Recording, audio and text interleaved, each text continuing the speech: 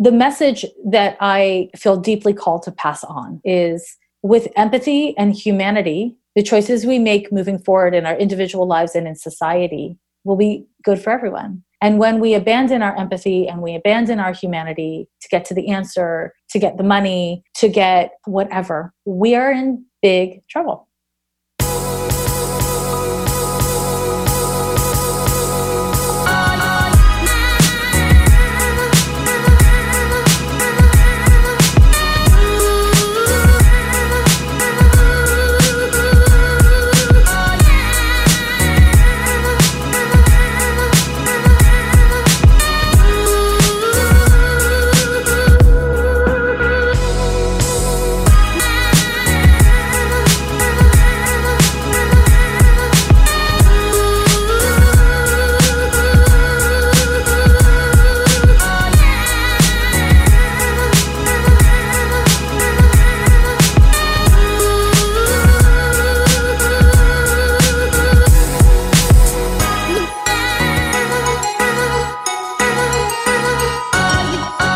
This week, man.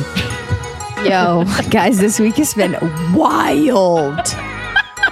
It's been a wild ride. It's testing my, I don't know. I just feel like I've been like hit in the face a few times. There's been like highs and just some what the fucks. I feel like I'm on the highway going too fast and there's tons of bugs hitting my windshield. Yeah, 100%. I just feel like, so Lindsay and I have had 3 scheduling things, like with calendars and that have gone wrong, and invites and locations. And you know what's also, dude, on Friday, I fucking missed a coaching call. Didn't miss it, but I was in an appointment. And I thought so when I schedule, my schedule's tight. So when I schedule, I'm like, if it's an hour, I only allot an hour, and there's something after that hour. And this went 2 hours. This morning, my appointment, best appointment of my life, would have gone 3 hours if I let it. Wow. I rushed out at 2.5 hours. Wow. Rushed out. Yeah. So this morning I was at, you guys, I was at Human Garage. Yo. I cannot wait. My appointment's next week.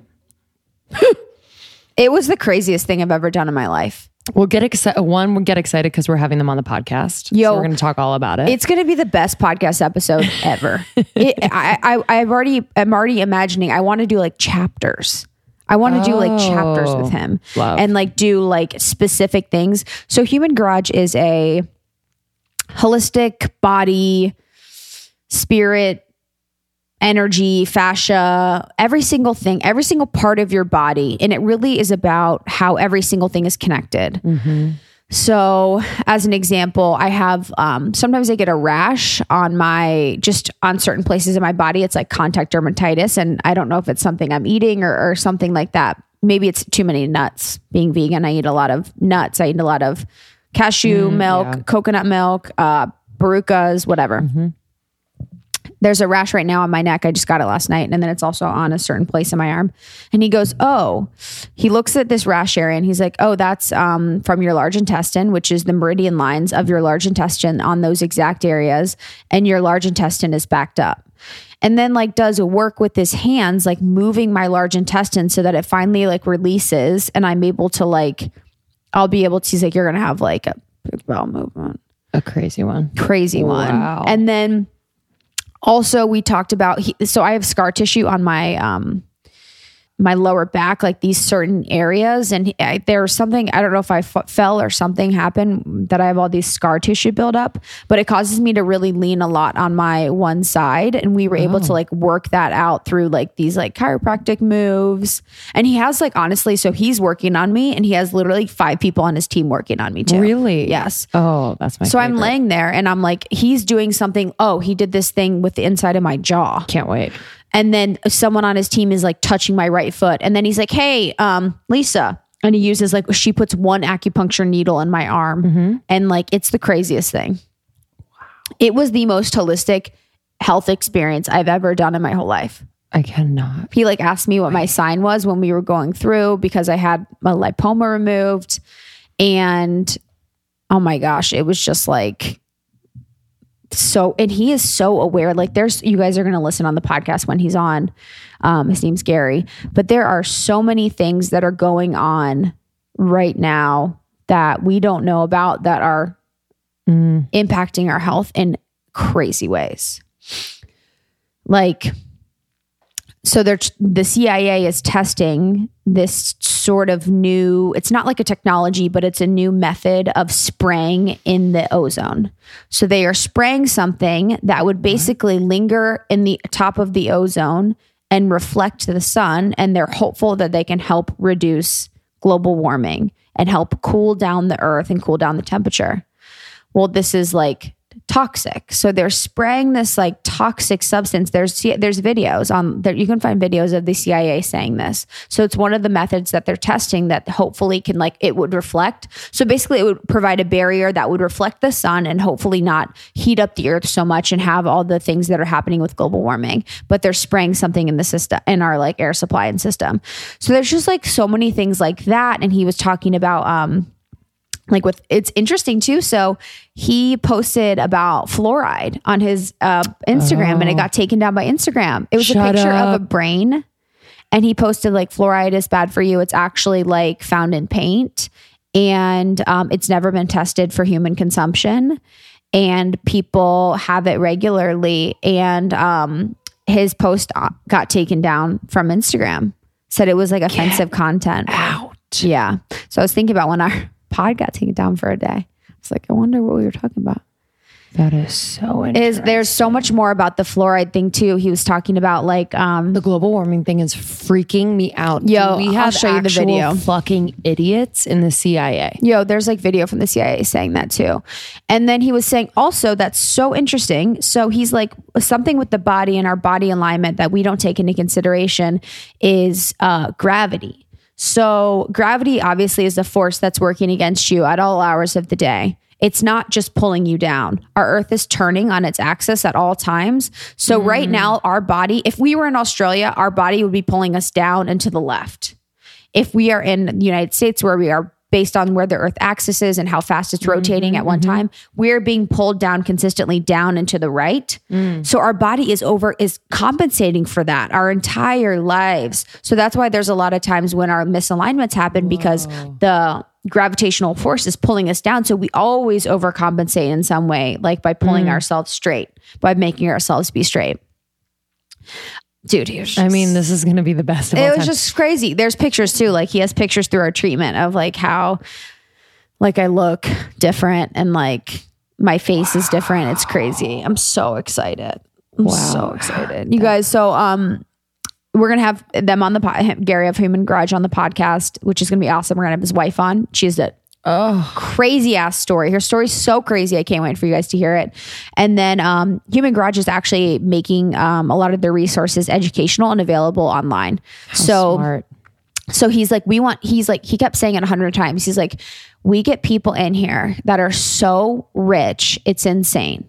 He's like, and they never want to learn the tools. They just want us to fix them. They just want to come in and like get a treatment and then buy. He's like, we really want to teach people how to do these things on their own. And so everything he taught or he did for the most part, I could do like myself, or I could like think about, or I could like try and work on myself. Yeah. Crazy. I'm trying to think of like what else. There was one too. I was like, so he aligned me and then I was like rubbing on my like left shoulder. He's like, oh, because we moved your like right shoulder, your left rib is like now popping out more. So we're going to have to like kind of move that like back in. So it's like back in alignment. And the way that my head goes really far forward for my back. It really should be like so much further back. He's like, so because your head is so far forward, the pressure that you're putting on your back and neck is 45 pounds versus your 12-pound head. Wow. Yeah. So now I have like all this scar tissue and like muscle that's built up at the top of my back. That's part of like where my lipoma was. I can imagine too, like a lot of people do that because we're always just kind of like reaching forward with our head to like talk or be on our phone or, oh, wow. I mean, Wow. Yeah, it's going to be crazy. So he said about the large intestine. So he moved it. Yep. Do you have to do anything else? So he moved it, and then he was able to move everything that was like stuck in there. And now I just really have to like focus on like hydrating today, and then we'll just go through the series of treatments, and I'll be able to like learn how I can like do that myself and how I can like prevent that. Wow. And then also too, my lung was like stuck to my rib cage. So we moved my lung away from my rib cage. The heck? Yeah. He moved my lung away from my rib cage. And so now my lung is able to fully expand where it wasn't before. Wow. Yeah. It was, and like, okay. And I don't even want to speak for him, but I'm just so excited by this information.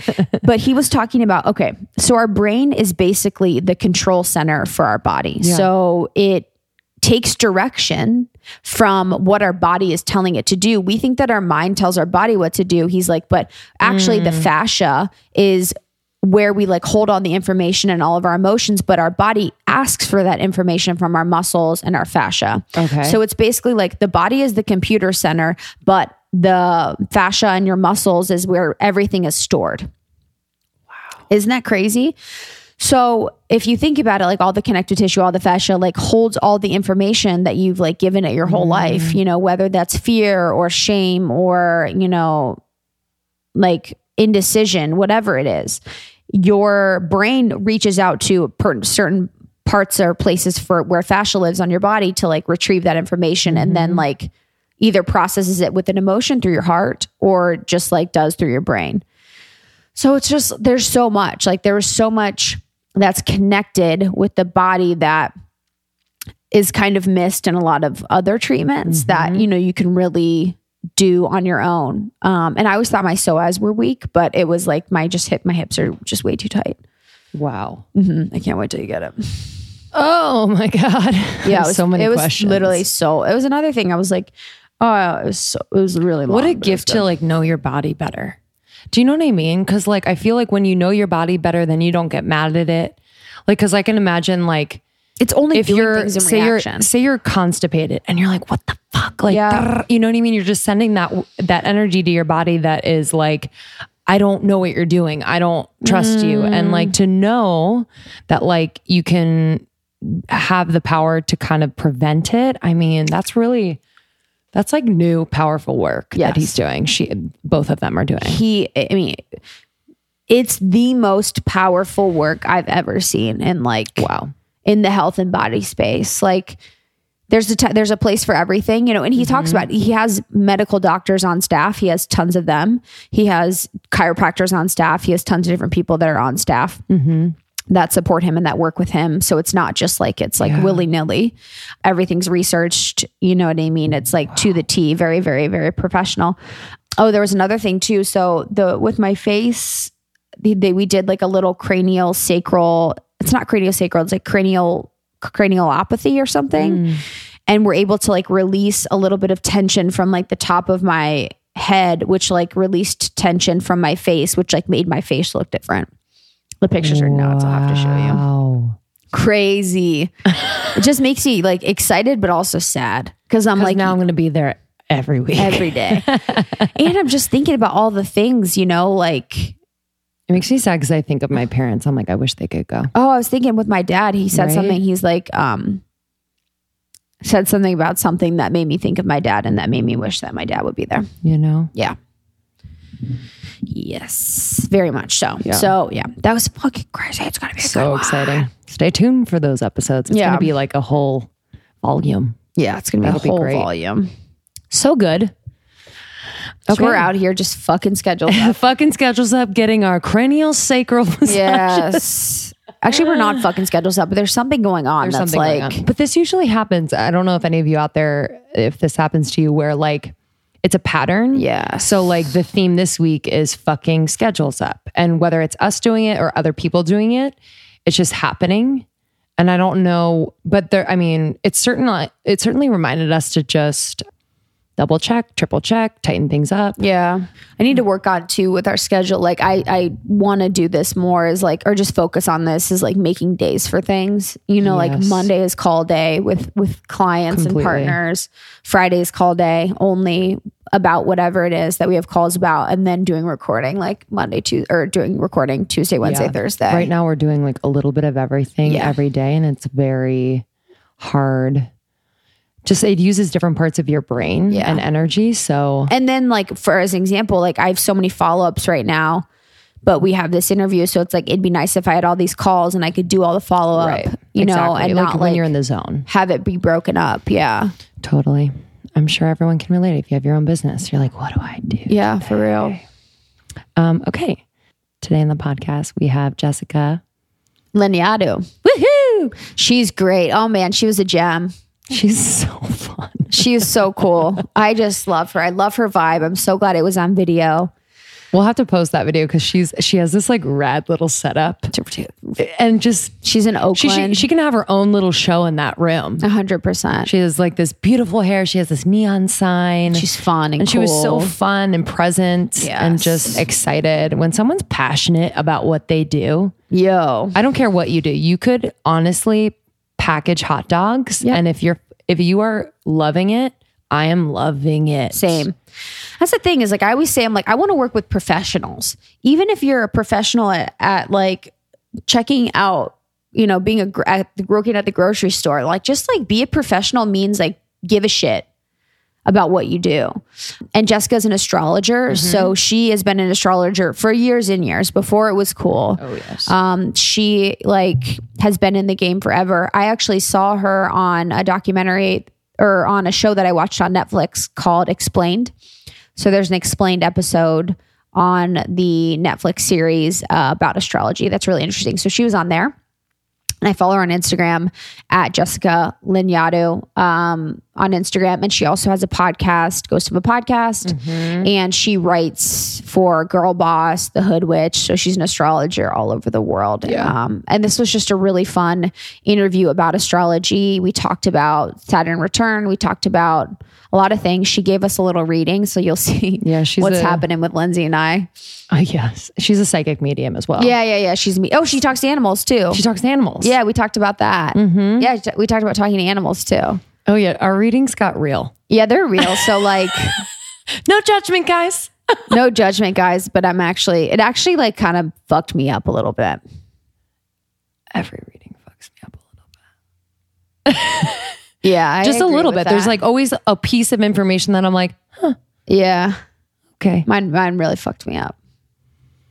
Well, now you're going to Human Garage. Yeah, literally. Exactly. I'm doing the best I can.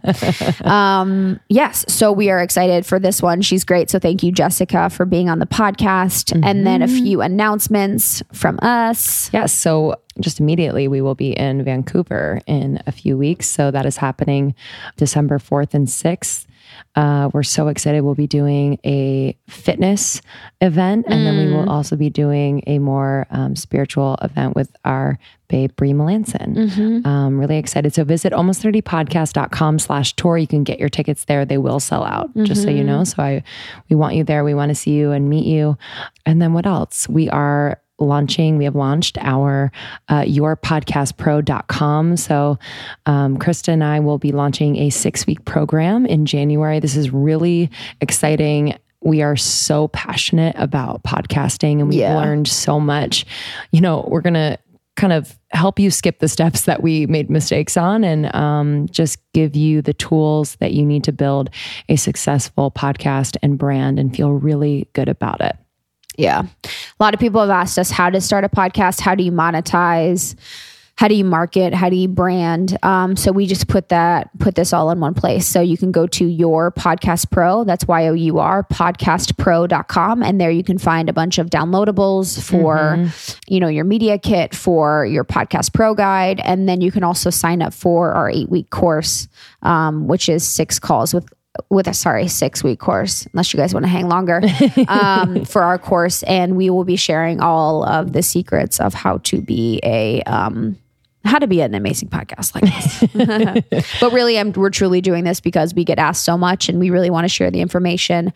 And we know that podcasting has changed our lives. So happy to share what we know so it can change yours too. Yeah, we love you. Thank you guys so much for subscribing, rating, and reviewing. Thank you for joining the secret Facebook group. Nearly there are like 8,000 of you in there. So join the group. We can talk about this episode, any other episode, anything that you're going through. It's a supportive, loving community that people have said is kind of like the light of the internet for in their world. So that is always a very nice compliment. Yes. But we love you and we'll talk to you soon. Enjoy this episode. See you on the flip. Bye.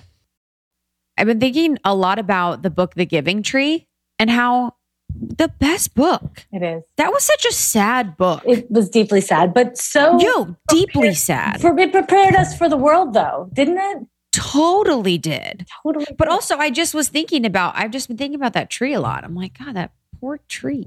Boundaries. Tree needed boundaries. Or the tree was like the martyr tree in us all. I don't know. Yeah, the tree needed boundaries. So I've been told that maybe I should just take out my earring and can you guys hear me okay? Obviously I have okay, great. You have a real system.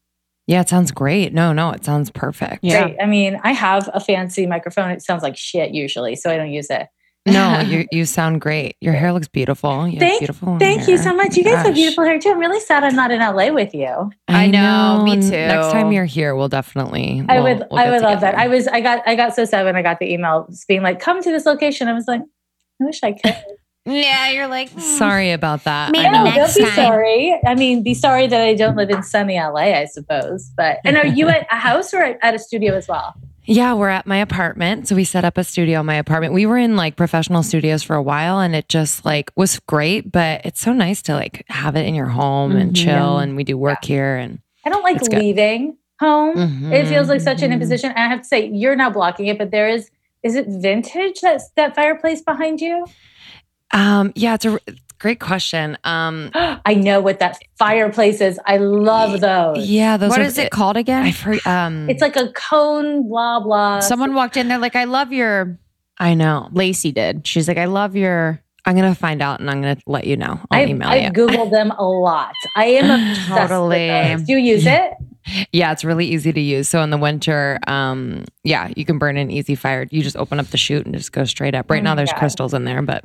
Oh my God. Have you done a fire? Yeah, last year. Yeah, sick by myself. Cool. I just got one of those, and they're cool. But now I have so much energy stuck behind it. You have to like really be conscious about clearing the energy behind it because there's so much that gets stuck behind like a fireplace. Yeah, I have a fireplace in my home, and I have a million crystals on it, and I just feel like it just like moves the shit, you know. But I also I sage the inside of my fireplace whenever I sage the house. Yeah, you do? That's really smart. Yeah. That's a good idea. Yeah, the key with burning sage is to get in those crannies where they could collect energy. What kind of crannies? Can we give our? We're actually recording. We're recording. So, okay, we're recording. Okay, cool. Yeah, that's how we do it. So basically, the thing that people do, which is a huge mistake when they're clearing a space with something like sage, is they're like burning the sage and waving it above their head, which is very cinematic, but it doesn't actually work because smoke rises. So what you're actually supposed to do is get on the goddamn floor and like sage under your bed, under your chair, in the literal corners. And then the smoke will rise. It'll rise to the center of the room. It'll rise into your ceiling. So you don't have to worry about clearing your ceiling. You have to clear the space you actually live in, which is where your feet are, where you put your ass, where you put your whole body. So I sage the studio several times a day. And when I do, I'm saging my chair, my client chair, the desk where people put their coats, the places where people tend to train their eyes because that's collecting energy. So it's like very common sense for something so woo. Yeah. For training your eyes, what do you mean? Like where you always find your eyes going towards? Yep. So like, for instance, because in my studio, what I'm doing is like, I'm sitting here, people are sitting directly in front of me and they're having like intense experiences and often like kind of emotionally trying experiences. They will often fix their eyes on a location, right? So they'll like stare at a thing, and that thing will be a place where they're unintentionally throwing their energy. And so I clear it as a courtesy for the next person who comes in the room. Wow. Yeah. Oh, cool. Yeah. That's freaking crazy.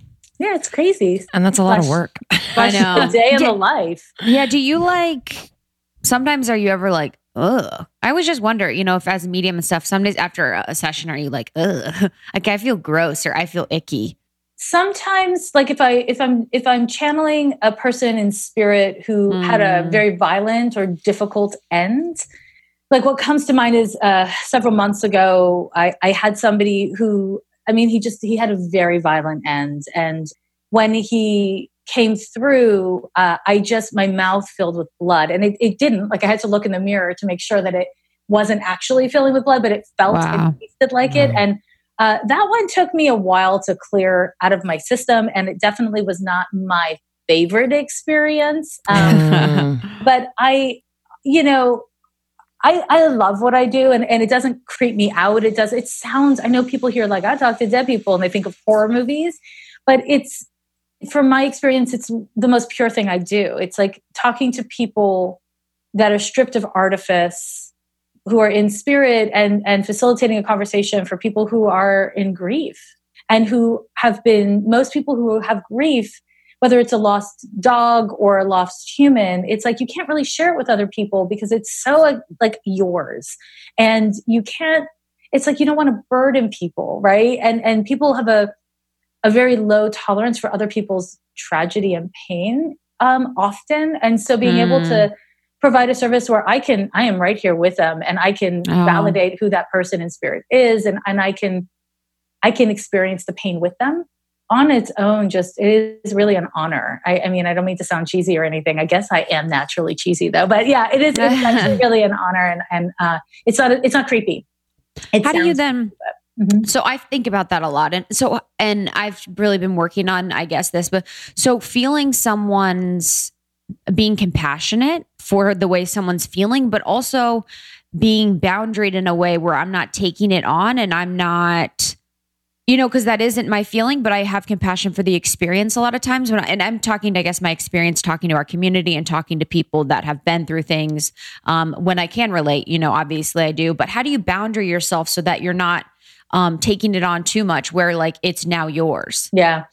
It's a full-time job. It is one of the hardest things that I do. I would say having healthy boundaries is a lot harder than talking to dead people or interpreting a birth chart. And it's because we tend to have an easy time having healthy boundaries with shit that doesn't trigger us, right? And it's the stuff that gets in your blind spot. It's the stuff that you haven't fully resolved from childhood, or you have judgments towards yourself around. That kind of stuff is where we tend to be the most porous. So, if you both have a podcast and you both have access to the same listeners with the same issues, you're each going to be porous to different issues and be more affected by it, just because you're going to resonate with different stuff. And so for me, boundaries is like my obsession, and I do a million things. And on a psychological and emotional level, my approach is generally to focus on, as soon as I kind of catch myself being like, this is what she said, and this is what she did, and this is what she meant, and this is her backstory, I'm like, okay. That is how I know that I've strayed off the path, because when we're focusing on what somebody else is thinking, doing, feeling, instead of taking responsibility for how we're responding and how it hits us, that's when it goes from kind of like compassion and empathy to pity and to like projection, right? And so psychologically and emotionally, that's one thing I try to really track, is like keeping my eyes on my own homework, basically. And then on an energy level, I mean, I do so many, and I don't know how woo you want me to go, but I do hella things. There. Yeah, to like clear other people's energy, to set my own energy boundaries. And I can say, like, from a woo perspective, what we often do, especially females or people nurtured as female, queer folks, I mean, what we often do is we make ourselves small as a way to not be a target. And that actually doesn't keep you safe on an energetics plane. Generally speaking, the bigger you get and the more you inhabit your wholeness, you're safer, because then you can tell when an energy or whatever is encroaching your space, because you're fully present in your space, And so practicing being really present and whole and full is really an important part of boundaries on a woo-woo level. And I think it's like especially difficult for females, because we're told to like starve ourselves and be small. And so we have this like association physically and spiritually with like being less instead of being more. And and I think it hurts us spiritually as well as all the other ways that we know. Wow. When you were talking about the projection thing, I was getting a little tap on the back of my head because I've been doing that lately. Yeah, it's an easy one to do, especially if you are empathetic, right? Yeah, because you want to make sense of it. Like your instincts say one thing, and then your brain's like, okay, so now how do I figure that out? What do I make use of that as, or how do I turn it into a story? And I think that's where we get into projections, because we want to like figure out something that's actually not our business to figure out. When we get that information, sometimes we just need to breathe into the information and let it kick around, which is hard to do because we want to do something. Mm-hmm. And energy work is doing something, but it on the surface looks like passivity. That's interesting. Look at us starting in the middle. I know. Let's go back. I love it. As always, we kind of start in the middle and then reverse. So have you always known you've had this gift? Like when did you really start to appreciate it? Did it ever scare you? And of course, just introduce yourself to our listeners. Okay. Okay. So I am Jessica Lanyadoo, and I am an astrologer and psychic medium and animal communicator. Also, lady with a big mouth, if we're being honest. So I didn't always know. I look back and I'm like, oh, it was always there, but I didn't always know that I was a psychic, that I actually didn't even believe that there was such a thing as psychic. I was just like a jaded pragmatist. I'm from Montreal, where everybody is just like, it's kind of, East Coast vibes. And I didn't think that there was such a thing as psychic. I have always been interested in and studied astrology. I started when I was 12. And so I studied astrology and lived astrology. And then when I was 19, I moved to San Francisco to be an astrologer. And people would be like, oh, you're psychic. And I'd be like, no, you just don't understand. Astrology is that real. And I, to a certain extent, I still stand by that. But also it turns out I was psychic. And also it turns out I could talk to dead people. So that kind of developed through my work as an astrologer, because I was already consulting with people as an astrologer full time by the time I was like, oh shit, maybe this isn't just chance or me being a good astrologer. Maybe I actually know stuff. So it kind of was like, oh, I guess I am psychic. And then it kind of unfolded to, I guess I do talk to dead people. And then it unfolded to, oh shit, my cat's talking to me. Okay, that's happening. What? So it was just kind of like this, it's like unfolding through stages. And it's really cool actually, because as I grow and I become more kind of grounded in myself, I discover new skills, and it's, I think they were always there. I just wasn't able to use them yet. I wasn't able to access them, which I think is true with all crafts, really. Yeah. What was going on during that time that perhaps was blocking you from really seeing it or feeling it fully? Yeah. I didn't want to be psychic. It was hard enough to be an astrologer. I mean, it's 2018, right? And everybody loves witches and astrologers. It's like so on trend. But when I started, working as an astrologer in 1994, it was not on trend, I should tell you. It was not cool, and it wasn't accepted. And so the judgment towards psychics, I mean, I was guilty of it. I had judgment towards psychics too. I didn't think it was real. I thought it was like fuckery. And I grew up at a time of like Miss Cleo and all that kind of stuff. Miss her. I mean, I miss her too. And also we had in Quebec, Jojo, which is like the French-Canadian version. And bless her soul, I really love her. She's a huge inspiration to me. These people were, women who were kind of made into a joke. And so I think that right now we have all this validation in mainstream kind of culture around witches and even like psychic mediums and astrologers, certainly. But that's very new. So I was really, I didn't want to be, I didn't believe it was possible, and I didn't want to find out, basically. That said, there's a lot of different ways of being an astrologer. I am like a helper. That is what I want to be of service. And so I'll never forget like the moment where I was like, shit, I have to actually acknowledge that this is happening. I was giving tarot readings at a bar, and a woman came in and she was just like, I've heard that you're psychic. And I was like, no, girl, I'm not psychic. I can read your cards. I can read your chart. I'm not psychic. And she was like, but I have a ring from a man. Will you hold the ring and tell me about this experience? You know, what's happening in my relationship? And I was like, no, I can't. And she was like, I beg of you, please. I'm making it sound dramatic, but it was. She was very emotional. And I was like, okay, I can't do it, but if you really want to pay for me to try, I can, you know, if you want. And she like insisted. So I held the ring. She was this really beautiful young woman. And it was in a lesbian bar, I should say. And so I held the ring, and in my mind, I could see really clearly this short, not attractive in my mind, bald man. And I was like, this ring is from this short, bald dude. And like, he was much older than her. She was very pretty and young. So it was like, I was sure I was wrong. So I started telling her what he looked like. And she was like, oh my God, that's him. He gave me this ring and I love him and like all these things. And so I like just told her what I could perceive. And then she was like, okay, now I have another ring. I'm torn between these two men. And I held the other ring. And again, it was another short, bald man. She had it tight. And I was just like, again, when I saw this other, I was like, okay, so clearly I'm just making shit up right now. And so I told her what I saw, and she was like, oh my God, it's true. And that experience was so out of the blue. There was no way I would have guessed any of the things that I saw, that I said. There was like nothing I could kind of explain it away with or blame it on. And it was this pivotal moment for me where I was like, I have to acknowledge that there's something here that I can't explain away. I wasn't looking at a chart. She didn't give me any leading information. The context was all wrong for what I was seeing. So that was really pivotal. And I had a number of really pivotal experiences not long after that around communicating with the dead, where I was just like, the things I knew were verified by the client, and just there was no way that I could have possibly known them. And what I've come to find is that it's resisting it is harder than doing it for me.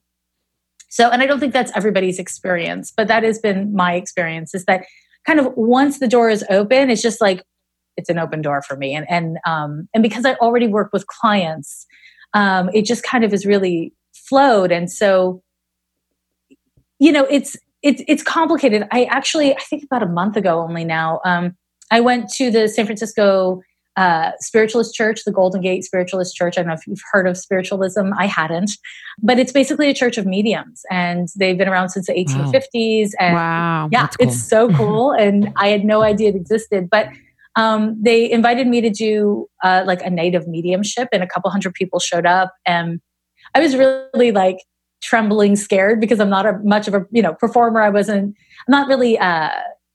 I didn't know what the hell was going to happen. I didn't know if I could communicate with dead people in that way, where it's like, I see your grandmother or whatever. Like, I had no idea. It's always one-on-one.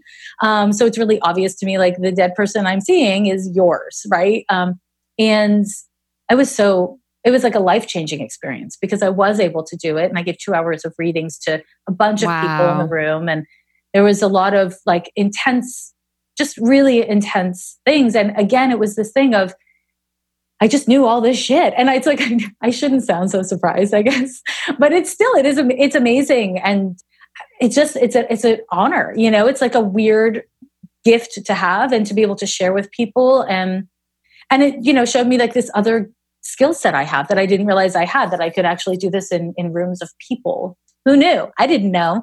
The person who invited me had a pretty good idea, but I didn't. I thought it was going to fail. But I think that that's an important thing to say, is that with spiritual development, just like being an artist or being a chemist, it's like you have to be willing to fail.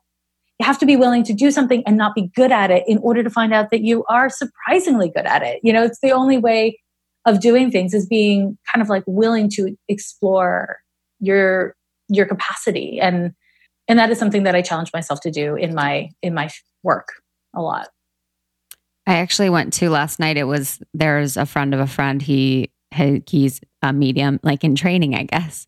And so he was like practicing readings on everyone in the room, which was really sweet. And I didn't actually think about that, like in the process of becoming a medium or a spiritual advisor, that like you would practice You know, you Yeah. would kind of like Yes. hone your craft and like work on the messages and work on your voice and your delivery of it or your interpretation of it. But so that was interesting that you said that. So for astrology, like what originally got you into astrology?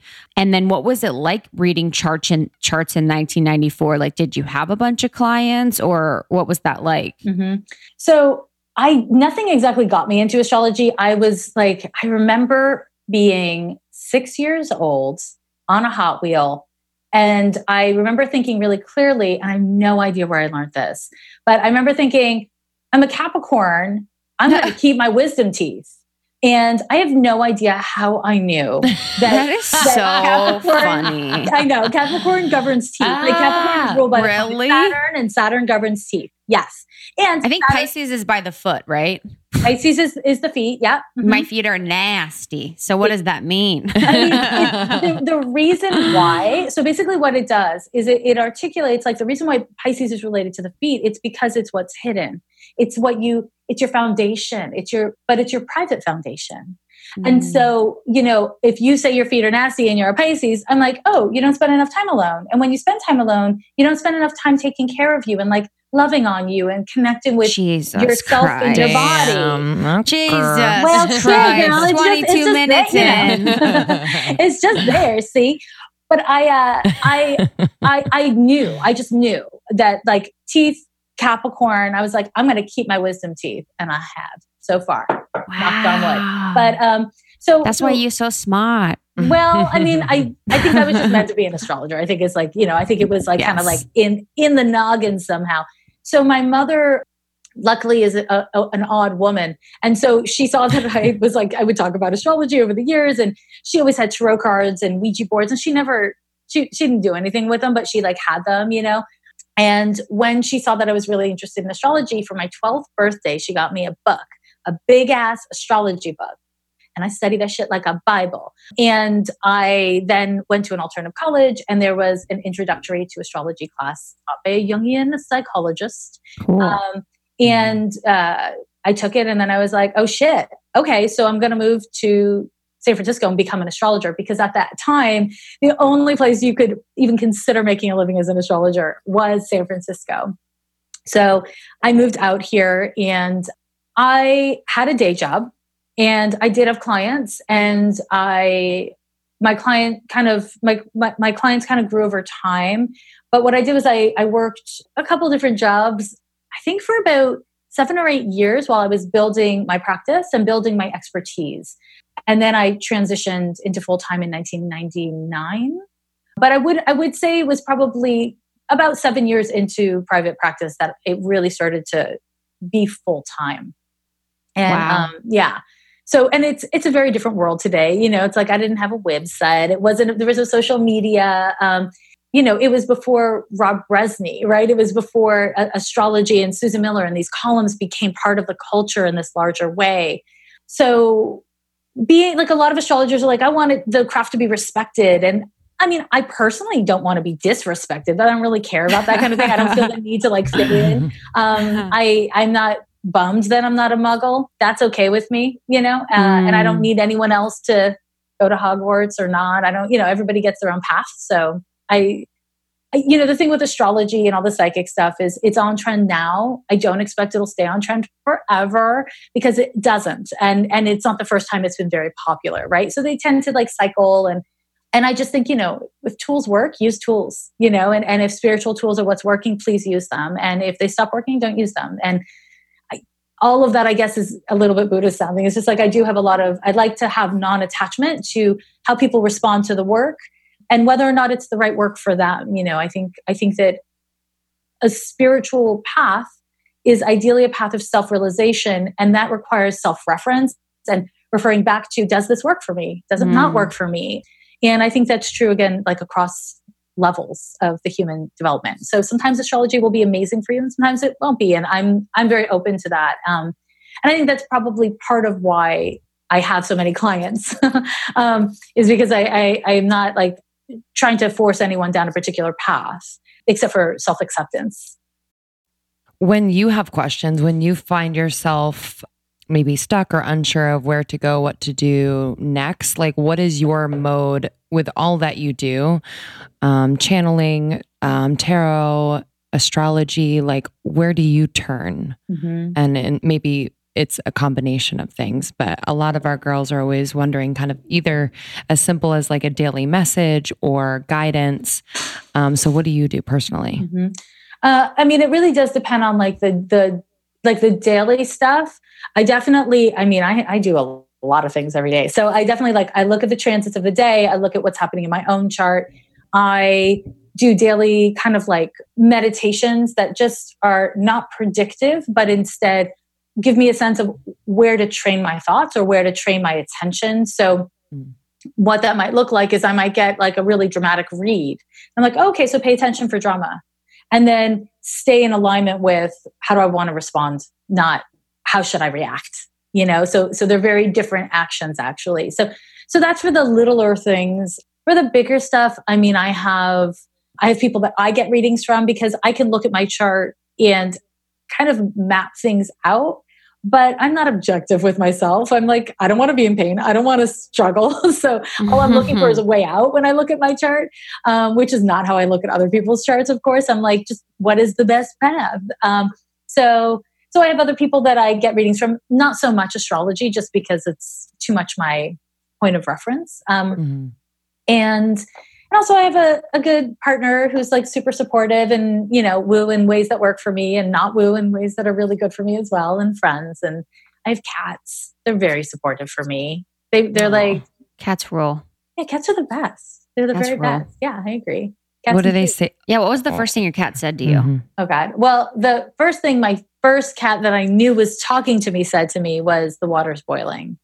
And because I was like, put on a kettle. I had a studio. It was like a work live space. And it was like in the front was where I met with clients and in the back was the kitchen. And I would forget that I was boiling water for coffee in the morning. So I was like responding to emails like a good little Capricorn. And I would just like burn the water, when you just like burn the kettle. It's not proud. I just did it a lot. And then at a certain point, my cat, Cougar, he's now passed unfortunately, but my cat would come into the studio and be like, hey, your water's boiling. And I'd be like, oh shit, okay, my water's boiling. And I'd run to the back. And then after a couple of days of that, I was like, wait a minute. I think my cat's telling me that my water's boiling. What the fuck? And so I would, I know, it's weird. And I was just like, at that point, I was like accepting psychic. I was like dealing with mediumship in a very big way. And this was just like, I did want to be Dr. Dolittle as a kid. Who doesn't? Like, who doesn't want to talk to animals? But I definitely was like, okay, but this is fucking crazy. And so I would do this thing with him where I would be like, okay, if you understand me, you walk over here, you walk over this thing, go over there, come in this weird way, and then like sit on my lap. And he would do it. And I'd be like, oh, joie, I can talk to animals. And then I would practice it with my other cat. And she'd be like, bitch, I don't care about this. This is not a game I'm playing with you. And so I would just practice and practice and practice. And again, I'm very lucky because I have clients. And so one of the things I do kind of as a matter of course now, when I'm giving a reading to someone and I have a block, like I can't see into something or I can tell that they're not telling me things. If there's an animal in the house, I'll just talk to the animal and they will narc. Wow. Yeah, they will narc. Animals narc. Yeah, animals narc because you're totally honest with your cool. animals. Yeah, so they're just like, yeah, all she does is smoke weed and sit on my couch. And then I'm like, okay, now I know. Now I know. So let's talk about weed. Okay, what else or whatever, right? So it's just one of those things where,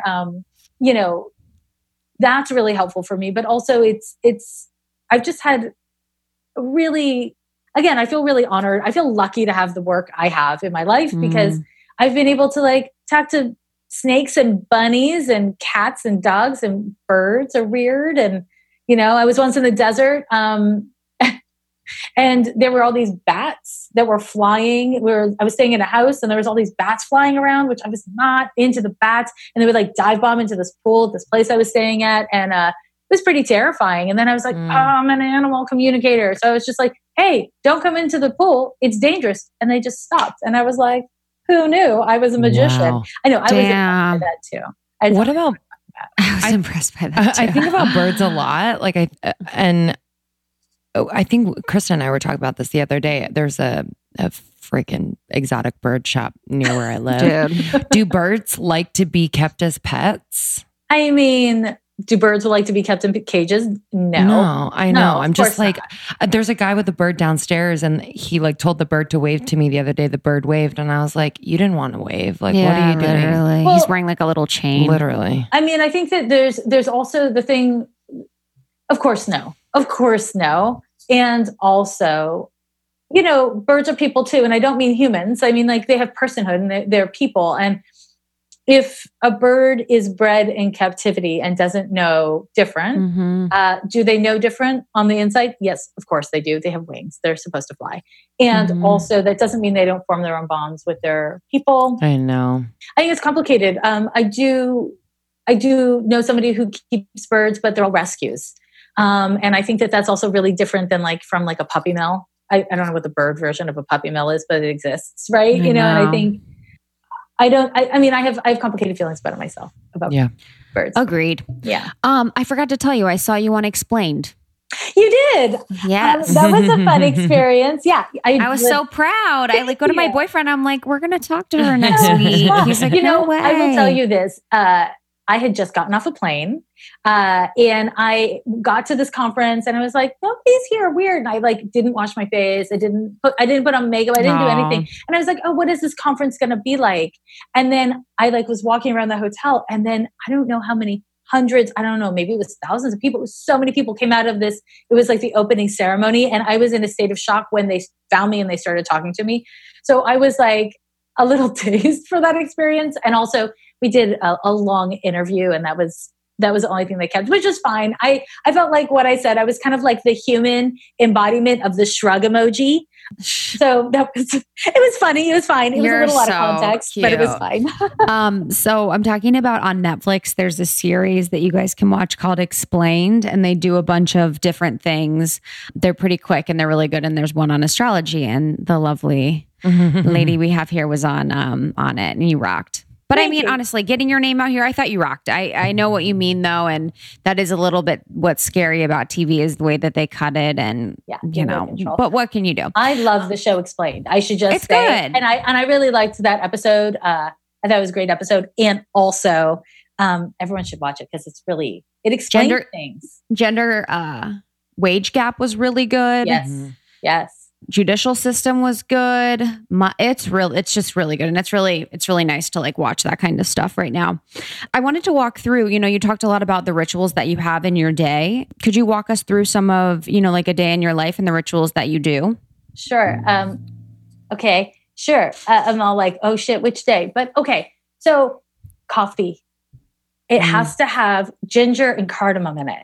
I know that wasn't what you thought I was going to start with, but literally nothing happens before the coffee. It wasn't. You are psychic. Yeah. Why ginger and cardamom? Because it's freaking delicious. I challenge you to grind ginger and cardamom seeds into your coffee beans, and you will have zero regrets. It will be like the greatest thing you've ever done to yourself. If you drink coffee. Do you drink coffee? You drink coffee.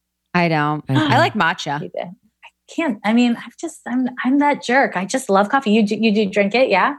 I do, but I've decreased the amount that I drink. So I drink 1 cup a day. 1 cup is nice. But I love it. It's you're like 1 cup is nice. It's not 4. It's not 4. That's exactly right. So I drink coffee. I do the things that so many people do, which is check emails and social media. So I do all those kinds of things first. I shouldn't. I hope kids at home don't do what I do because it's terrible. But that is what I do first. And I should say that part of what kind of like connected to what you're saying about this idea of like, oh, I didn't consider like you have to practice being a medium. It's like, I have a desk job. I am a psychic medium. I am an astrologer, but I work at a desk all day long. And administration is a huge part of my business. And it's a huge part of the service I provide because responding to people in a timely fashion is holding a container for them. So, it's not what people tend to think of when they think of what I do, but it is a lot of what I do. So I do all of that. And then when I get to the office, where do I go? I do a bunch of energy work. I do energy work to clear the space. I do energy work to set shills and boundaries, energy boundaries on myself. I kind of like clarify intention for the day. And I And what else do I do? Yeah, I do more clearing of the space, not just energy work. I'll use sage or some other tool. I will often break up cat fights because my studio is in a backyard and there are hella cats out here. And then what else will I do? And then generally it's back to the computer work, whether it's like writing columns, working the podcast that I make or whatever else. And then I do readings usually. And that is its own magic. And then when the person leaves, I clear the space, do more energy and boundary work, and then prepare for the next person. And on we go. Wow.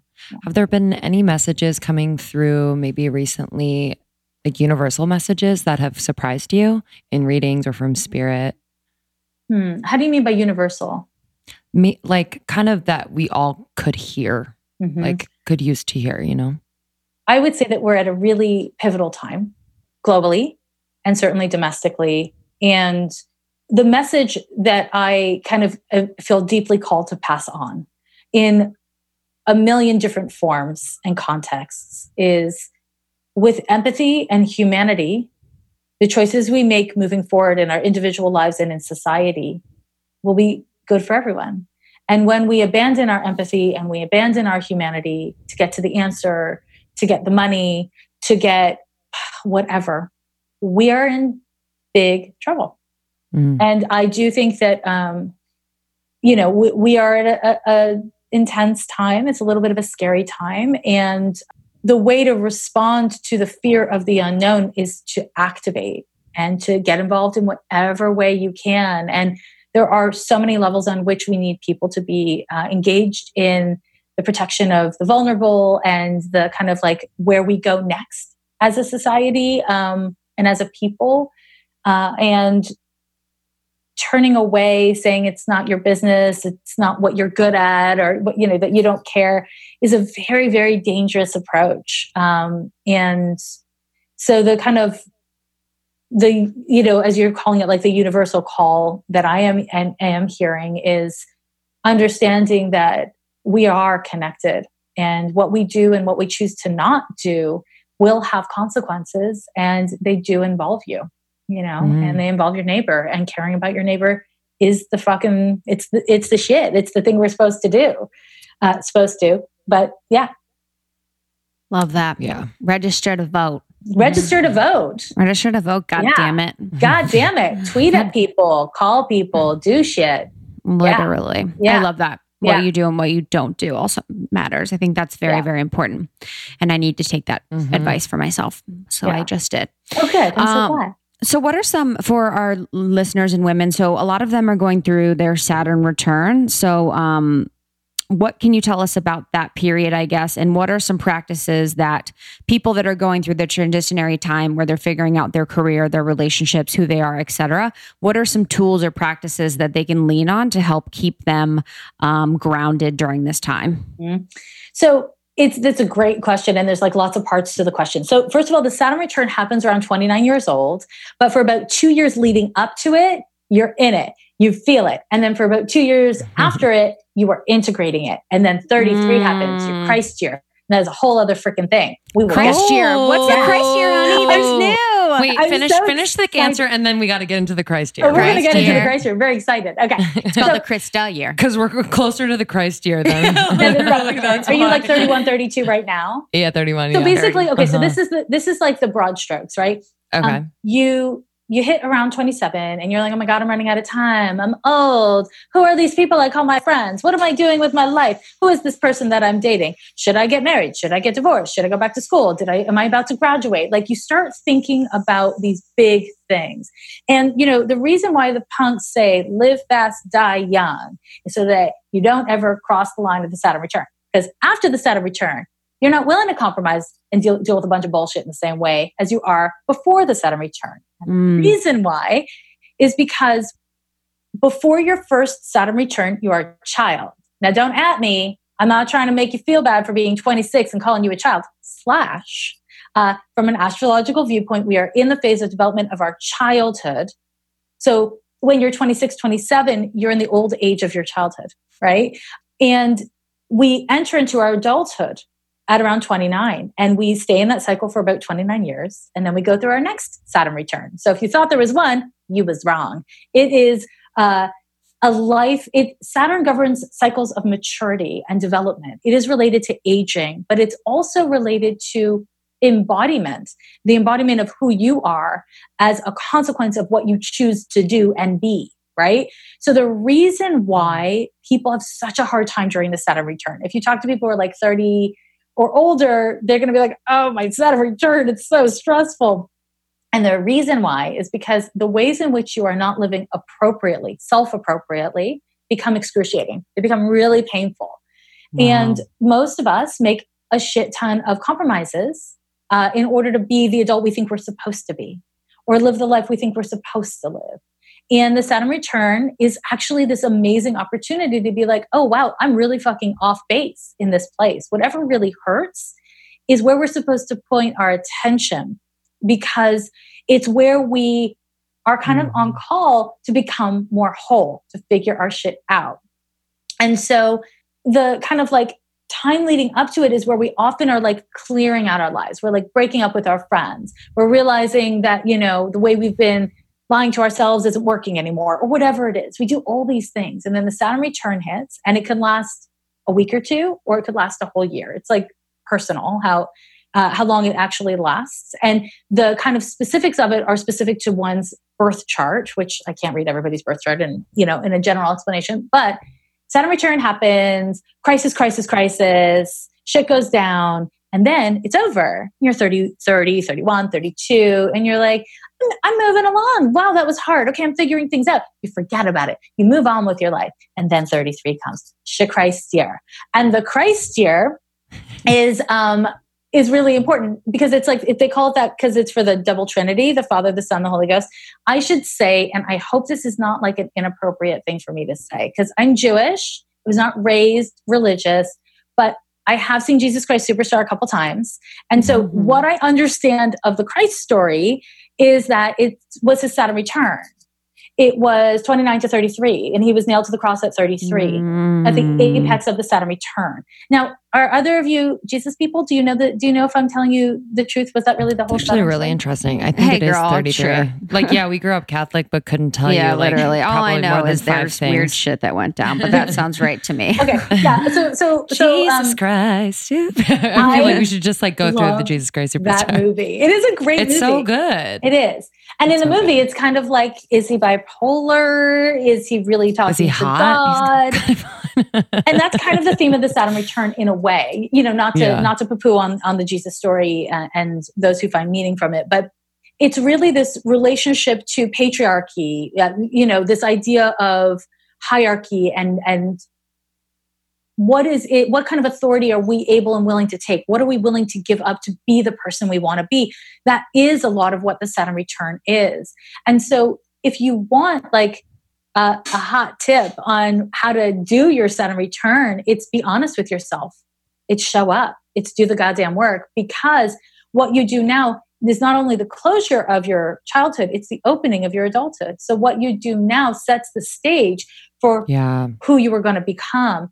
And there's lots of chances to change it, but it's a powerful foundation setting time. So back to 33, when you're 33, it's almost like all the shit you kind of like chose to ignore or forget about from your Saturn return that is yet unmanaged comes back to bite you in your sweet little hiney.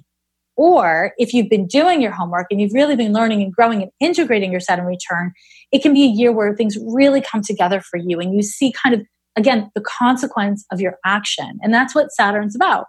It's consequence to action. And there's other planets in astrology that are kind of mysterious or spontaneous, and you're like, where the fuck did that come from? But with Saturn, it's action consequence. It's always rooted in the past. And some people will say like past karma. I will say your past actions as a person with agency in this life. Yeah.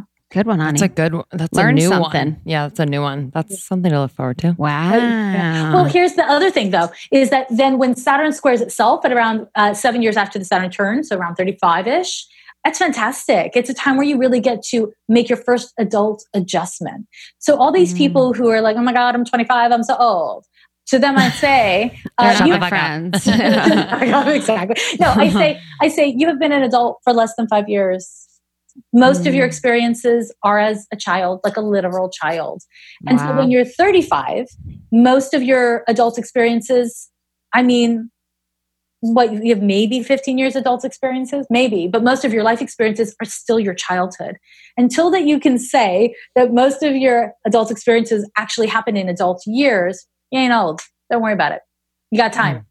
You ain't. Yeah. What happened to you at your 33rd year? Oh, my 33rd year. Let me remember. It was a long time ago. You honestly look 26. That is really nice and specific, oddly. I'm She said you were serious. 6 years old. Thank you. What do you think about that? That's very nice. Thank you. No, I'll be 44 in a couple months. So I like to round up wow. because I'm a Capricorn. So I like to Totally. I like to own the year ahead before I get there. So I feel like, I'm only 44. But yeah, I'm 43. I'll be 44 soon. So at 33, what year was that? Do you remember 10 years ago? 10 years ago, 2008. Shit. Why couldn't I do that math? That's a good question. That's an embarrassing question to have on national TV. God, 2008. I don't remember. It was good though. I remember really being like, I got it. I think I'd had a lot of health crises in my Saturn return because I have Saturn in the 6th house, which is a health house. So I had a lot of health crises that forced me to get into my body and prioritize it over other things. Wow. How can we look up our houses? Okay, well, this is what my You guys should see she's adjusting her glasses. That's what I do. Okay, so this is a thing that is annoying for people maybe on Instagram, but I swear by this, is that I am much less interested in signs. Like when I lecture to astrologers, I teach astrology to astrologers, and you'll rarely hear me talking signs because it's the least of it. The houses are where magique happens, like deep magique. So in order to know the houses in your birth chart, you need to know your exact time of birth and your location of birth. And so in order to do that, and then you need either an astrologer or like an astrology program, which are sometimes a little unreliable. If you put in the wrong time of birth, you will not get the correct chart. So don't do it, is my advice for listeners. But you don't know your charts? Well, I know mine. I have it. I don't have my houses, but I know my signs. Yeah, I don't know how to find the houses. Okay, I'm going to tell you, can we do this while we're on the podcast? Or is that, you can edit the podcast, right? Yeah. No. Okay. This is great, but no. Okay. Finally, it's about us. Okay, great. But it just will take me a second to pull this up. So let me first of all tell you, if you're not looking at a circle, a wheel, you are not looking at your chart. Okay, so who goes first? I'm going to pull you both up. Lindsay can go first. I have it right here. I can pull mine up. Do you want me to put it up to the thing? No, just tell me your birth date. September 14th, 1987 at around 9:33 a.m. Around 9:33 a.m.? It is 9:33 a.m. Okay. On the chart, it's telling me 9:50. I don't know why. But Princeton what? New Jersey. That's what I thought. You're a Jersey girl. Shit. Mm-hmm. Okay, so let me say this. If the thing you're looking at has the wrong time, then it is wrong what you were looking at. Not to brag. Okay, so look at you. Okay. No, but seriously, what do you want to know? Because I can tell you everything. What do you want to know? I want to know. Where do we start? We can start anywhere, but you do have Saturn in the 2nd house. What's that house? That is the house of money, your personal finances, your personal possessions, and also what you value. It's like your value system. And having Saturn in the 2nd house, and are you comfortable with me being honest and like talking about real shit? Yeah, of course. It does give you money issues. It gives you scarcity issues around money, whether or not you actually have experienced scarcity. And the way that you respond to that is really based on this here T-square I'm seeing between your sun-moon opposition pointing towards Mars. It looks like you really vacillate around how you respond to money. Is like, I will spend it as though I am the queen That's of all. true. Or you can be penny pinching weirdo. I haven't experienced that. She's really giving with it. So it's like, I feel like it's like she has all of it to give. Interesting. I'm done. So here's my question. Here's my question for you then. Do you save money? Yeah. So I just started in the last year really doing well saving money. Like before that, I wasn't able to because I think I was just I was like paying all my bills, all my rent, which I was not kind of like penny pinching on. I was living where I wanted to live. I was doing what I wanted to do. But now I'm making more money and able to kind of see it almost visually. Like this is where I can kind of funnel this here, here, and into savings. So I'm a visual person. I kind of That's see it great. that way. And it's great that you're doing this now so that when 33 hits you, you're actually not going to have money issues as your lesson, because that's the risk of it with that Saturn placement. But, you actually have, okay. How long? Yeah. Okay. Give me the love. You're so fun. You're so fun. Thanks. So are you guys. Also, I'm secretly so jealous of that juice that you're drinking. What is that? I'm sorry. It's celery juice. Oh my God, it looks so good. Don't be sorry. I'm jealous. You're actually going through so much shit right now. It's a lot.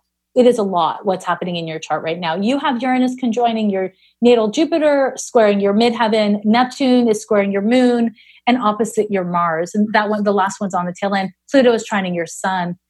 And Neptune is squaring your Saturn. So, and Saturn is conjoining your Neptune. Okay, that was a lot to say, and I know it wasn't English. No, I was like, got it. You're like, but it's, I think like if I was kind of going to give you the upshot, and I will preface this by saying for, people listening who are like into astrology, right, is that your signs are like a very small part of what astrology is. And every planet is in a sign, and every planet is in a sign and in a house. And then there are aspects, which is the math between the planets and what they mean. And then there's like other layers and layers and layers of information. And then where astrology is actually useful and accurate is in the synthesis of those details. There are so many details to memorize with astrology, but the synthesis is where the magic actually happens. And that just takes practice, hella practice. So, I would say there's so many things happening in your chart. But what I would say is that this is not a Jess just took off her glasses. I did. She's a little stressed. She's a little stressed. She doesn't know where to go. I'm sweating. It's true, but it's good. It's good. You are changing. Like you are changing in so many ways and on so many levels that it's really hard to track what the fuck that means. You don't mind that I drop F-bombs. No, right? no. Okay, great. You're not. Oh, no. It's happening. But it's hard to know whether you're coming or going right now. Maintaining and managing your physical health, but also your psychic health is your job. Okay. So there's so many things happening with your career and in your personal, like really close relationships that it would be easy to be distracted in that direction and kind of abandon your own self-care and not grow and mature your self-care at the same pace that the rest of your life is growing. But it would be a mistake that again would bite you in shibuns. So be careful about that. I'm really glad you're saving money. And do you mind if I ask you a personal question? Yeah. Oh my God, I cannot wait. Okay, good. It's not that personal, but do you fuck with boys? Are you straight? Do you like boys? Okay. I knew it was coming. I'm straight, yeah. You did? She's straight. I fuck When with she boys. was been a dude in every other life. Interesting. Okay. So, and are you in a relationship with a dude right now? No. Okay. So I'm going to talk to you about safer sex. I knew it. Can we say it one more time? Yeah, let's talk about safer sex for a minute here. Do you tend to have safer sex? Milana Snow just told me, she's like, you're very fertile. Be careful. She's fertile as fuck. Yeah, she's fertile. She's so fertile. And also, there's something else about this, which is for you to prioritize your own physical health and wellness above any dude is a spiritual lesson for you. And making sure that there are certain relationship things in place before the condom comes off is so important for you. I mean, I think it's common sense for anyone, but for you, 'tis a lesson. And learning how to prioritize your own physical wellness is actually a big part of your life lessons. And there's a way that you're good at it until you get into relationships, and then you defer to other people and you defer to whatever's happening in front of you instead of remembering to refer back to the self and then collaborate between what you need and what the situation best requires. Does that make sense, what I'm saying? Yes. I feel like no one's ever said that to us. Yeah. It's fun. I have to kind of like let that sink in. I I mean, I haven't had sex in a second, but when I was kind of like, I kind of go through cycles and waves of like kind of being out there and then not being out there and really being by myself. But when I'm out there, and especially like in my mid-20s, I was reckless as hell. Yeah, for sure. When it came to sex, it looks like you have a tendency. I mean, there's reckless, and then there's and spontaneous and fun, enjoying, and then there's also it's all that, but it's like dumb. Abandoning self, right? There's both ends of it, and I think that when I look at your chart, you do both. I think there's some of it is just like, I'll have fun now and think about it later, and then some of it's actually like abandonment of self, and you don't want to throw out the baby with the bathwater. And they both take different remediation, and being able to kind of like name the parts and see the parts allows you to treat the different parts differently. So you don't want to like pathologize the fact that, you like being wild sometimes. And that's really different than you like being reckless, right? Also, do you mind if I ask you about your alcohol consumption? Yeah. Do you drink a lot? No, not anymore. I used to. Used to. Yeah. That was part of the reckless behavior, I imagine. Yes. Yeah, I mean, Jupiter opposite the ascendant, generally, it can be a little bit of a drinker. Let me just put it that way. And it's not in your best interest because of all the obvious reasons, but also because giving yourself permission to be spontaneous without any facilitator is actually really healthy and wonderful for you. And because you have so much Virgo in your chart, Mars, Sun, Venus conjunct in Virgo, that's not the most spontaneous sign in the world. But because Mars is involved and Sun is involved, it is a more risk-taking and courageous way for Virgo to play itself out, if that makes sense. You are bold, and you are meant to be bold. So don't let anyone dim your light. Thank you. That is my take on that. Do you want me to answer any questions since I'm actually in your chart? Does it say when she'll meet the one? What is the one? Do you want to be married? Yeah. Yeah? Do you want human babies? Yeah. Alien one. You want an alien baby? I'll have alien. They're harder to get, baby. I hear. Yeah. but you want human babies and you want partnership? Yeah. You want it now? No, doesn't necessarily. It's a hot topic, I feel like, because I've been single for a while. Yeah. Okay. Well, there's lots of layers. And honestly, if we were doing like a one-on-one reading, we would spend 45 minutes of our hour on this topic easily, because within your chart are two different themes, really strong. Well, there's several themes articulated around intimacy issues, but there's two that I kind of would, in broad strokes, name.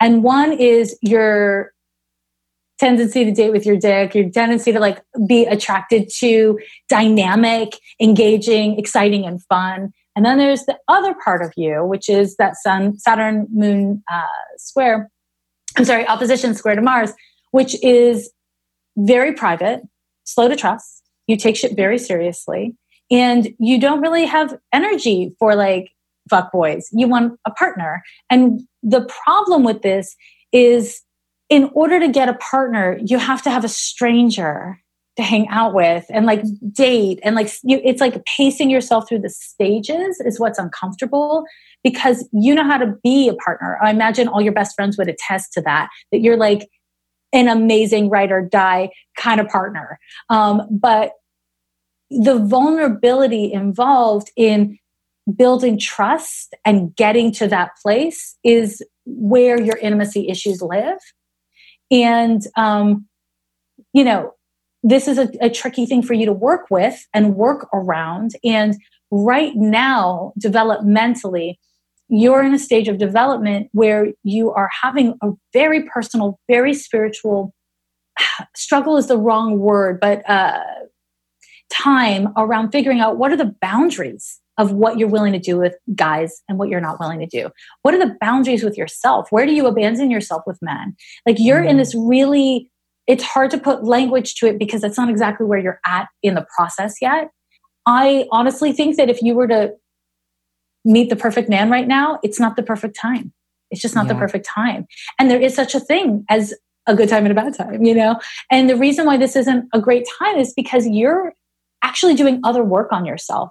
You're figuring out how to have boundaries, not in reaction to someone, but in embodiment of the self. And you are flip-flopping around what that means. And that's part of your process. That's kind of how you do. You like run into the wall and then you run away from the wall and jump into the pool. And then you're like, oh my God, no, how about the fire? And then you run into the fire and then you figure it out. This is kind of your move.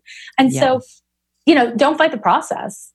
And I would say that for you, if I was in the market of giving you advice, which I'm about to do, so Karen. But what I would say for you is giving yourself permission that you're going to take, let's say 3 months. Let's say a few months, right?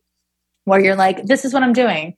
I'm just doing me. And I'm open if I meet somebody to following through with that experience, but I'm actually not going to pursue it for 3 months so that you can tell that voice in your head that's constantly like, where, when, how, am I doing enough to shut up? It's like basically like give it a DVD and a headphone, put it in the back of the car. I don't know why it was a DVD. It could be a streaming movie. It doesn't matter. But like distract it, tell it to have a seat, and then come back to it later. Give yourself a chance to actually be where you're at, because the fear is if you do that you'll never get there, that you're like putting it off. But the reality is that's the quickest way in, is actually just giving yourself permission to do what you're doing now and to be where you're at now. And this is a scary process, but it's not a bad process. Does that make sense? Yes. Yeah. Totally. That's my quick read on you. Thank you. Yeah. Do you have a question for me? That was a gift. No, I'm just taking that in. Thank you. It is utterly my pleasure. Should I do another reading? Sure. Yeah, that was cool. Mm-hmm. Okay. So March 9th. 3-9. What's the year? 1988. 88. I had a really curly mullet that year. Just hell saying. Yeah. What time? 3:33 a.m. or p.m. Weird, mine was p.m. Where? In Hamilton, Ohio. Hamilton, Ohio. Big city Hamilton. Oh, hell snap. Yeah. Is that in Butler or Monroe? Butler County. Okay, great. Don't you love it when, you don't know this, but I know this because I'm an astrologer, that hell states have like multiple small towns with the exact same name. And you're like, for why would you do this? Yeah, literally. For why? Oh, you have Saturn in the 5th and you have a Capricorn stellium. Look at you. Okay. What do you want to know? You're also going through, wow. You guys, is the podcast blowing up right now? Yes. Oh my God. It's so exciting because both of your charts have Uranus seriously impacting your midheavens. So this is like your full-time job now, eh? Mm-hmm. Yeah. Congratulations. This is amazing. Create infrastructure, because there's like all this energy that is driving your charts, both of your charts. Yeah, there's so much that the two of you can be doing with this. So hopefully you have support and like people who know what the hell they're doing who can like point you. But how can you're going through your Saturn return right now. Oh, really? Yeah. You didn't know? No. Oh, maybe. It's always crazy. It's always crazy over here. You're going through your Saturn return as we sit here speaking. Hold, please. I will look at my ephemeris, but that's an ephemeris. Wow. And let me hold. So is mine a week or a year or what? Oh, let me tell you the exact dates of your Saturn return. Wow. Your Saturn return began December 21st, 2017, and it will be over on, hold please, that's 3, the 18th of October, 2018. Wow. Coming Yeah. up. 2 weeks. And then what? And then Saturn hits your natal Neptune, and then it hits your natal Mars, and then it's done with you. Whoa. Yeah, for a minute. So that'll be over within, by the spring of 2019. But basically, and are you partnered? Mm-hmm. Yes. Yeah. And are you married, partnered? No, but we've been together a long time. 700, 400 and 700 years kind of thing, right? Yeah. Mm-hmm. And do you want human babies? Mm-hmm. Yeah. It's really interesting that both of you have your careers exploding in the way that you do at this time, where you're both really looking within and like doing serious self-work. And you're doing very different kinds of self-work, but you're both really in it. And I guess the podcast isn't like a reflection of that, right? Yeah. But you are going through so much. I mean, I have a weird question for you. No. Has kids been like a conversation you guys have been having more recently?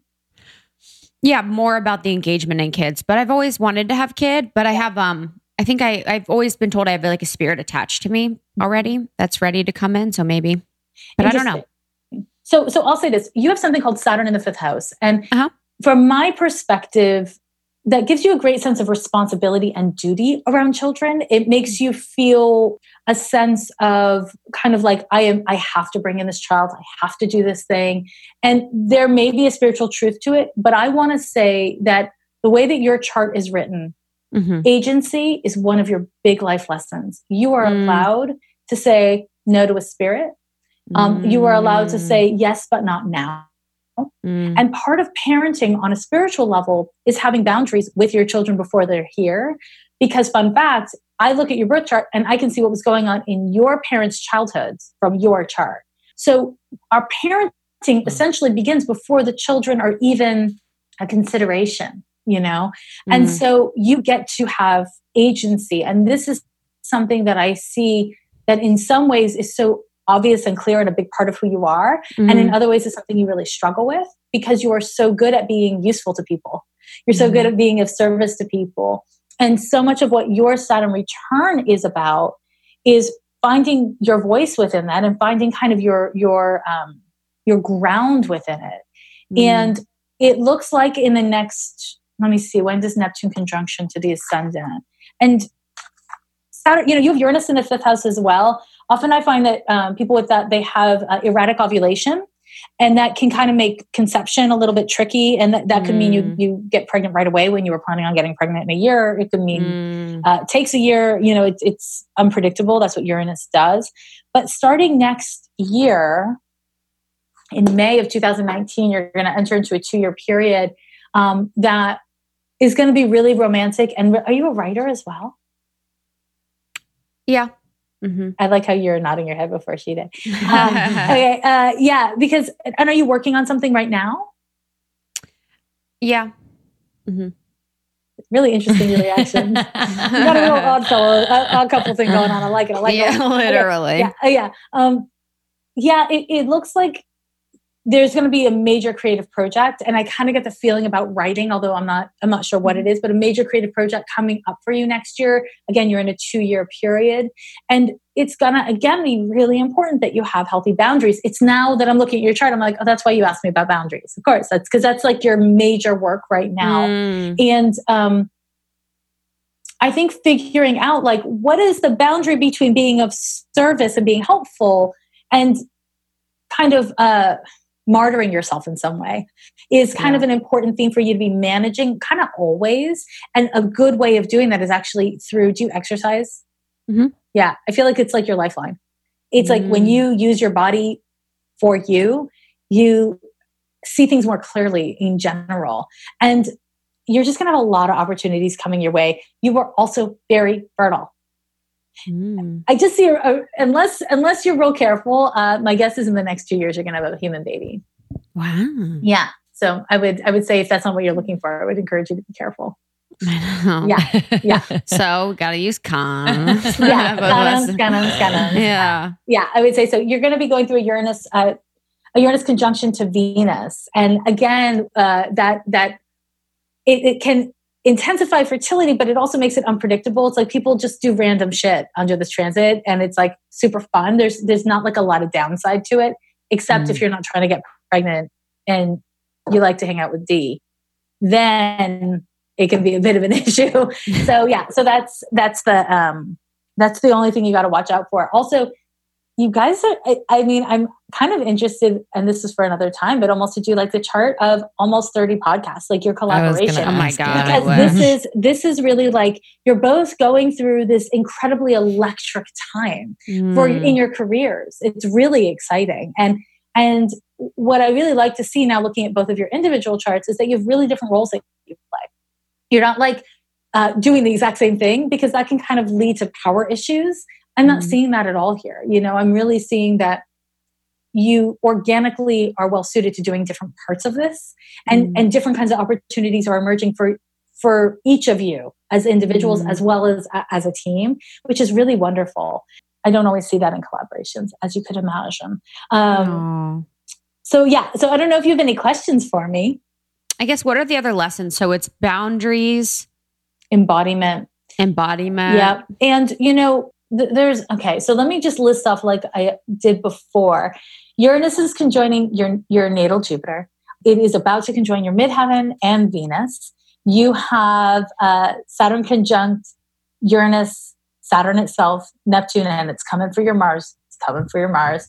And then it'll sextile Pluto, and what else? And then Neptune is coming for your Sun, and Pluto is forming a sextile to your Sun. So, upshot time. The other things you need to pay attention to is that this is a time of major growth and development, and it's not the time for being conservative. And part of you is like, okay, how do I conserve? How do I grow up? How do I figure this out? And that is wise, but you want to pair that with risk and daring in deference to what's authentic for you instead of how it's supposed to be. The shitty part of social media is we all now know what's possible. We all now know how to do it, right? If I had come up as an astrologer, psychic, whatever, with social media, I would have had this idea of how it should be and how it shouldn't be. Now, I came up in a time where there was no models. And so I innovated my path, and it happened to work for me. And there's in a way, it's harder that way, but in a way, it's so much easier. And so, what do they say? I don't remember who said this quote that comparison is the thief of joy. And I would encourage you to really use that as like a motivator, because you don't need to do this any way but yours, period. And I say this, I mean your whole fucking life. Fitness, career, love, figure out what's authentic and whole for you instead of how you're supposed to do it, or the timing based on fear. That stuff is going to run through you because you got all that cap in you, but that's actually not in your best interest. What is in your best interest is to figure out who you are and to be a loving, boundaried and consistent parent to yourself. Through the parts of yourself that are growing and growing up. Does that make sense what I'm saying? Yeah, 100%. And I do think that there's a health component to this. Do you have health issues? No, people have asked that. Not right now. Good. Yay. And again, I knocked on wood. But I do think that... It's always good to hear. I think that for you, your body is a little bit of a canary in a coal mine. And when you feel exhausted, when you feel really frustrated or irritable or off, it's because something's off. It's always because there's something off. And instead of analytically, cerebrally being like, what's wrong? I have to figure it out, because that doesn't work. It just makes you feel anxious. Instead, the work is to breathe, locate your feelings and emotions in your body, and to be present and to reconnect with your body. And then you'll receive the guidance more organically. Forcing things with your brain, it doesn't really serve you.